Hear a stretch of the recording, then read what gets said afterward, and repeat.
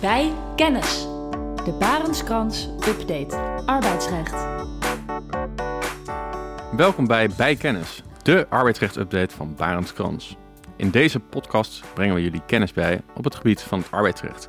Mijn naam is Hans Mulder, advocaat arbeidsrecht bij Barentskrans. En ik ben Leonard Mannetje, ook advocaat arbeidsrecht bij Barentskrans. In deze aflevering bespreken we hoe je een ontslagdossier opbouwt bij een dysfunctionerende werknemer. Hoe lang moet een verbetertraject duren, wat moet in het verbeterplan staan en wat zijn de valkuilen? Bij Kennis, de Barentskrans Update arbeidsrecht. Leon, ik hoor wel eens, op dysfunctioneren krijg je er tegenwoordig niemand meer uit. Is dat nou echt zo moeilijk? Ja, de statistieken ondersteunen die stelling wel. Aanvankelijk werden bijna 4 op de 5 ontslagprocedures wegens dysfunctioneren afgewezen. Recente onderzoeken geven wel iets gunstigere cijfers voor werkgevers, maar nog steeds is dysfunctioneren de ontslaggrond met de laagste gemiddelde slagingskans. En dat komt voor een groot deel doordat je echt een goed ontslagdossier nodig hebt voor een ontslag wegens dysfunctioneren. Maar als je de stappen zorgvuldig afloopt, dan is het opbouwen van zo'n dossier wel goed mogelijk. Hey Leon, laten we die stappen langslopen. De eerste stap is natuurlijk dat sprake moet zijn van dysfunctioneren. Hoe wordt dat vastgesteld en wie stelt het vast? In eerste instantie is de werkgever zelf degene die bepaalt welke eisen die stelt aan een functie en of die vindt dat een werknemer daaraan voldoet. De werkgever die heeft daarbij een zekere beoordelingsruimte. De rechters die kijken dan ook van een afstandje of de werkgever redelijke eisen stelt en redelijkerwijs tot de conclusie kan komen dat een werknemer dysfunctioneert. Dus het is aan de werkgever om de rechter daarvan te overtuigen. Oké, en hoe doe je dat concreet? Het helpt ontzettend als je een goed personeelsbeleid hebt. Daar begint het eigenlijk bij. Want als je vooraf duidelijk hebt gemaakt wat je van de functies verwacht en op wat voor manier dan ook regelmatig beoordelingsgesprekken voert, waarbij je dan vastlegt hoe de werknemers het doen, dan kun je daarmee eigenlijk al goed laten zien hoe een werknemer functioneert. Het makkelijkste is dan als je een functie hebt met directe of indirecte targets, bijvoorbeeld een verkoper in een elektronica-winkel, die misschien wel een enorme passie heeft voor de gadgets die hij verkoopt, maar niet de vaardigheden om die producten ook daadwerkelijk aan de man te brengen. Als die verkoopcijfers dan goed geregistreerd worden, dan kan je als werkgever vrij eenvoudig aan een rechter laten zien dat die werknemer structureel zijn verkoopdoelen niet haalt. Terwijl collega's met eenzelfde functie het misschien wel halen. Oké, en om het dysfunctioneren aan te tonen, is het dan voldoende om een vergelijking te maken met collega's? Nee, dat niet. Maar als je alle andere werknemers de targets wel halen, dan is dat wel een belangrijke aanwijzing dat de targets redelijk zijn. En dat het echt aan deze werknemer ligt dat hij de targets niet haalt. En ik stel me zo voor, er zijn genoeg functies zonder targets. Creatieve functies, iemand die kleding ontwerpt. Stel die werkgever zegt, ik vind jouw ontwerpen niet creatief genoeg. Die werknemer zal misschien zeggen, ja, wacht even, het is een kwestie van smaak. Maar hoe kun je als werknemer dan aantonen dat er sprake is van dysfunctioneren? Ja, ook dan gaat het er vooral om dat je als werkgever vooraf duidelijke en realistische doelen stelt. En ook als dat geen cijfermatige targets kunnen zijn, dan kun je van een werkgever op zijn minst verwachten dat hij wel iets van kaders geeft waaraan het resultaat moet voldoen. Dus stel dat je als werkgever een trendsetter bent in modeland en je aan een werknemer de taak hebt gegeven om jaarlijks een vernieuwende zomercollectie te ontwerpen. Het zou dan best kunnen dat de werknemer daar een paar jaar geleden glansrijk in is geslaagd, maar vervolgens gevangen in dat oude succes eigenlijk telkens min of meer datzelfde ontwerp kopieert. Nou, dan slaagt de werknemer er niet in om jaarlijks een vernieuwende collectie te ontwerpen zoals je hebt gevraagd. Dus ook dat is dan dysfunctioneren. Hey Leon, de grootste struikelblokken bij het aantonen van dysfunctioneren, wat zijn dat? Ja, allereerst is van belang om vast te stellen of er echt sprake is van dysfunctioneren of dat misschien een andere ontslaggrond speelt. Als een werknemer bijvoorbeeld onvoldoende werk verzet omdat hij structureel te laat op het werk verschijnt, dan is het achterliggende probleem is eigenlijk geen dysfunctioneren, maar verwijtbaar handelen. En bij dysfunctioneren gaat het namelijk om onmacht. De werknemer die wil wel, maar die kan niet aan de functie-eisen voldoen. Maar als sprake is van onwil, dan is eerder sprake van verwijtbaar handelen. En een ander struikelblok, dat zijn goede beoordelingen of een verlenging van een tijdelijk contract of promoties en toekenning van bonussen. Het zijn eigenlijk allemaal contra-indicaties voor dysfunctioneren. Zo had ik laatst een zaak waarin een werkgever vond dat een werknemer dysfunctioneerde, maar de leidinggevende die gaf bij de beoordeling toch steeds een voldoende, omdat de salarisverhoging afhankelijk was van de beoordeling en de leidinggevende veel sympathie had voor die werknemer. Nou, dat is natuurlijk op zichzelf een mooi gebaar, maar het is wel lastig uit te leggen aan een rechter. Dat dysfunctioneren staat vast. Dat is vastgesteld.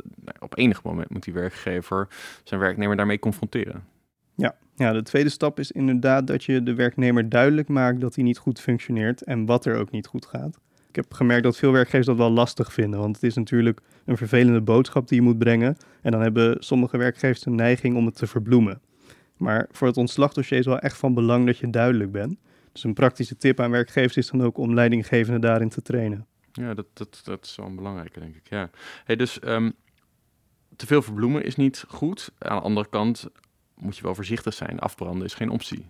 Nee, je ziet in de rechtspraak inderdaad ook wel situaties waarin aanvankelijk sprake is van dysfunctioneren, maar de arbeidsovereenkomst dan uiteindelijk door de rechter wordt beëindigd wegens een verstoorde arbeidsverhouding. En als dat komt door de manier waarop de werkgever zich heeft opgesteld, dan loop je als werkgever het risico dat je een aanvullende ontslagvergoeding moet betalen, bovenop de transitievergoeding. Dus verbloemen is geen optie, afbranden is geen optie. Hoe moet het wel? Ja, het belangrijkste is probeer zo vroeg mogelijk bij te zijn. Dysfunctioneren ontstaat meestal niet van de een op de andere dag. En als je in een vroeg stadium opbouwende feedback geeft, dan kan het echte dysfunctioneren misschien zelfs worden voorkomen.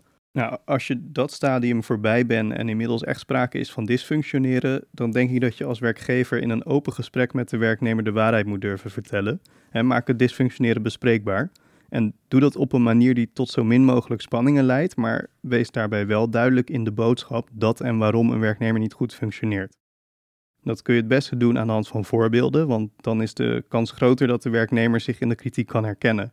En belangrijk daarbij is natuurlijk dat je het allemaal schriftelijk vastlegt. Dan kun je daarna aan de slag met de derde stap, dat is het verbetertraject.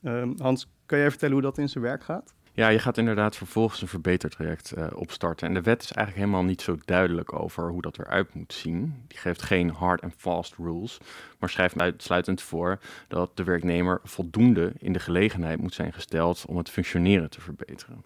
Het is dus maatwerk. Dat is nog niet heel concreet. Hoe pak je dat in de praktijk aan? Nou, de beste manier om dat te doen is door een schriftelijk verbeterplan op te stellen en dat vervolgens netjes uit te voeren.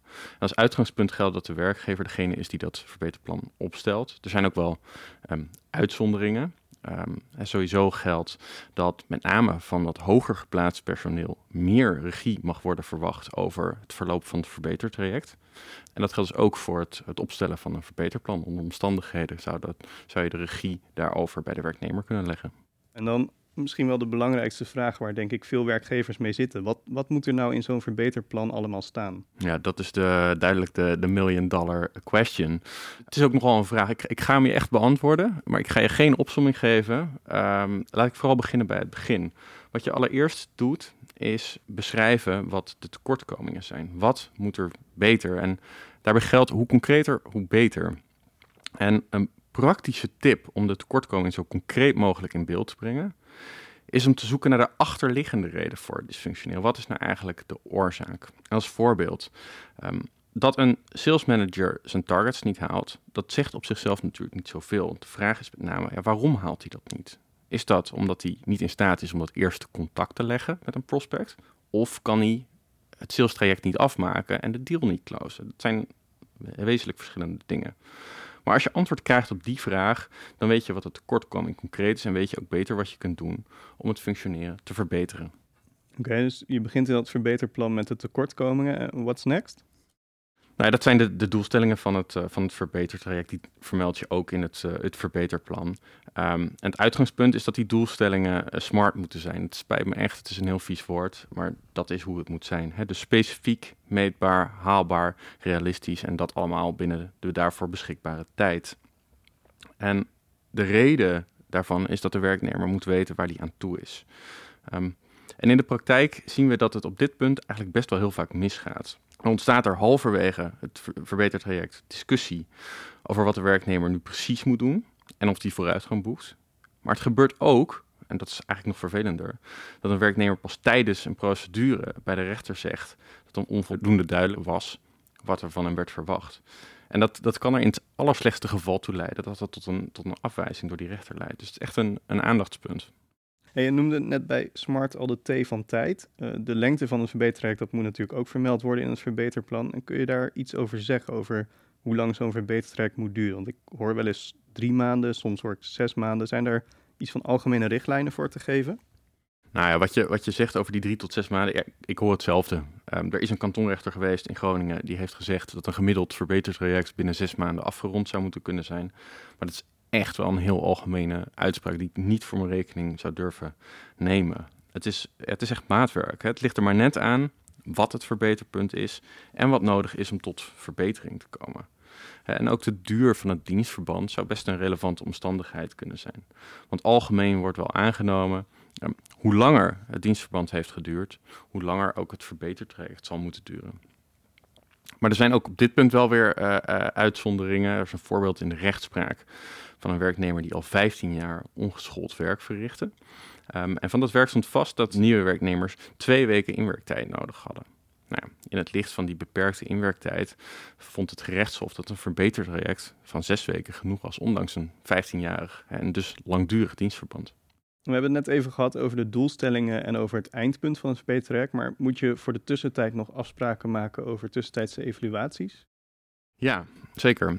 Je spreekt ook af wanneer tussentijdse evaluatie plaatsvindt om de voortgang van het traject te bespreken. En om dat goed te kunnen doen, is het zinvol om ook tussentijdse doelstellingen op te stellen. En daar geldt natuurlijk weer voor dat het allemaal smart moet en dat het schriftelijk moet. Een beetje open deuren. Maar dat is wel wat er moet gebeuren. En zo'n tussentijdse evaluatie, die kan bijvoorbeeld aanleiding geven om bij te sturen. Dus bijvoorbeeld om extra ondersteuning te bieden. En je maakt daarmee eigenlijk al je eigen bruggetje naar de ondersteuning die de werkgever moet bieden. En dat komt natuurlijk ook terug in een verbeterplan. En aan welke voorbeelden van ondersteuning door de werkgever kan je denken? Ja, wat je veel ziet is training on the job, is coaching, een tijdelijke aanpassing van de functieinhoud, het geven van een cursus en de welbekende, sorry voor het vieze woord, de bilaatjes, de bilaterale gesprekken met een leidinggevende. Welke vorm van ondersteuning het meest passend is, ja, dat verschilt natuurlijk per situatie. En als voorbeeld daarvan een lasser die moeite heeft met puntlassen. Nou ja, die lasser die is er waarschijnlijk mee geholpen als hij training on the job krijgt van een ervaren collega. Maar een manager met communicatieproblemen, ja, die zal waarschijnlijk meer geholpen zijn met een traject bij een externe coach. Ja, precies. Hebben we dan alles gehad wat er in een verbeterplan moet komen te staan, of is er nog meer? Nou, bijna. Als laatste moet de werknemer weten, en dat moet je ook opnemen in een verbeterplan, dat het niet slagen van het verbetertraject kan leiden tot ontslag. En dat is heel vervelend. Dat klinkt ook nogal hard, zeker op het moment dat het verbetertraject nog helemaal niet is begonnen. Maar de werknemer moet het wel weten. Hij moet weten, dit is de laatste kans, ik moet het serieus nemen. En zo'n verbetertraject, dat klinkt wel haalbaar als een werknemer zelf ook vindt dat hij moet verbeteren en als hij echt zijn best doet om het verbeterplan tot een succes te brengen. Maar wat doe je als een werknemer niet meewerkt? Kan je dan gelijk naar de rechter? Ja, dat is een hele goede vraag en een situatie die we in de praktijk natuurlijk best wel heel vaak zien. En in de meeste gevallen heeft dat ermee te maken dat de werknemer eigenlijk ten diepste vindt dat die prima functioneert. Maar een gang naar de rechter, nog voordat een verbetertraject goed en wel is gestart, dat zal in de meeste gevallen toch leiden tot een afwijzing door die rechter. Van een werkgever wordt namelijk verwacht dat hij niet te snel opgeeft. En dat geldt ook als het verbetertraject wel van start gaat, wel van de grond komt, maar gewoon niet zo lekker loopt, omdat de werknemer zich bijvoorbeeld niet volledig inzet of zelfs compleet weigerachtig is om verbeterpunten op te pakken. Zo'n houding van zo'n werknemer tijdens zo'n verbetertraject kan er wel toe leiden dat een rechter uiteindelijk lagere eisen stelt aan het ontslagdossier. Want de gedachte is dan dat de werkgever de werknemer wel de kans heeft gegeven om te verbeteren, maar de werknemer die kans vervolgens ook moet aangrijpen. Dat is dus wel iets van beide partijen hebben verantwoordelijkheid in dit traject. Nou, dan zijn er als laatste ook nog wel gevallen waarin het gedrag van de werknemer leidt tot een verstoring in de arbeidsverhouding. En dat zou ook weer een separate grond kunnen zijn voor een beëindiging van die arbeidsovereenkomst. Maar dan moet er wel echt wat aan de hand zijn. Daar ben je niet zomaar. Ja. Hans, ik kan me voorstellen dat er nu een werkgever naar deze podcast luistert en denkt, ik heb eigenlijk helemaal geen zin om een langdurig verbetertraject te doorlopen dat toch uiteindelijk nergens op uitloopt. Kan ik de werknemer dan niet gewoon direct een beëindigingsovereenkomst aanbieden? Dan komen we er toch ook? Ja, dat kan wel inderdaad. En dat leidt in de praktijk ook vaak wel tot een nette beëindigingsregeling. Maar er zijn wel risico's aan verbonden. Want als je dat doet voor de start van een verbetertraject, dan kan die werknemer zomaar de indruk krijgen dat hij geen faire kans zal krijgen. En dat de uitkomst van het verbetertraject toch al vaststaat als hij dat aanbod niet zou aanvaarden. En er zijn voorbeelden in de rechtspraak waarin er op die manier een arbeidsconflict ontstond en dat aanleiding was om die werkgever toch een flinke aanvullende vergoeding te laten betalen. Ik begrijp heel goed de gedachte van deze luisterende werkgever.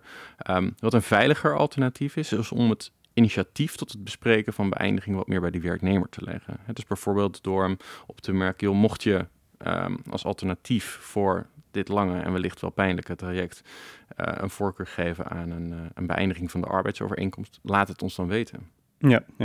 En als die werknemer dat dan niet doet en je moet dus het verbetertraject doorlopen en je doorloopt dat helemaal conform je verbeterplan, ben je er dan? Nou, bijna.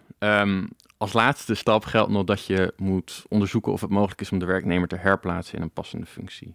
En dat ziet dan natuurlijk niet op functies waarvoor die werknemer ongeschikt is in het licht van de verbeterpunten. Zijn die herplaatsingsmogelijkheden er niet, dan kun je naar de rechter. Oké, dus als ik het hele verbetertraject samenvat, stel zo vroeg mogelijk vast dat een werknemer niet goed functioneert. Maak het bespreekbaar en leg dat schriftelijk vast. Stel vervolgens een schriftelijk verbeterplan op en leg daarin concreet vast wat de verbeterpunten zijn, welke SMART doelen behaald moeten worden, hoe lang het verbetertraject duurt en welke begeleiding de werknemer daarbij krijgt. Ook wanneer de tussentijdse evaluaties plaatsvinden en dat bij het niet of onvoldoende verbeteren een ontslagprocedure zal worden gestart. Als laatste, als het verbetertraject niet succesvol is en herplaatsing ook niet mogelijk is, dan kun je naar de rechter. Ja, nee, dat klopt. Dat is de accurate samenvatting van deze podcast. Dat was hem weer. Bedankt voor het luisteren naar Bij Kennis, de arbeidsrecht-update van Barends Krans.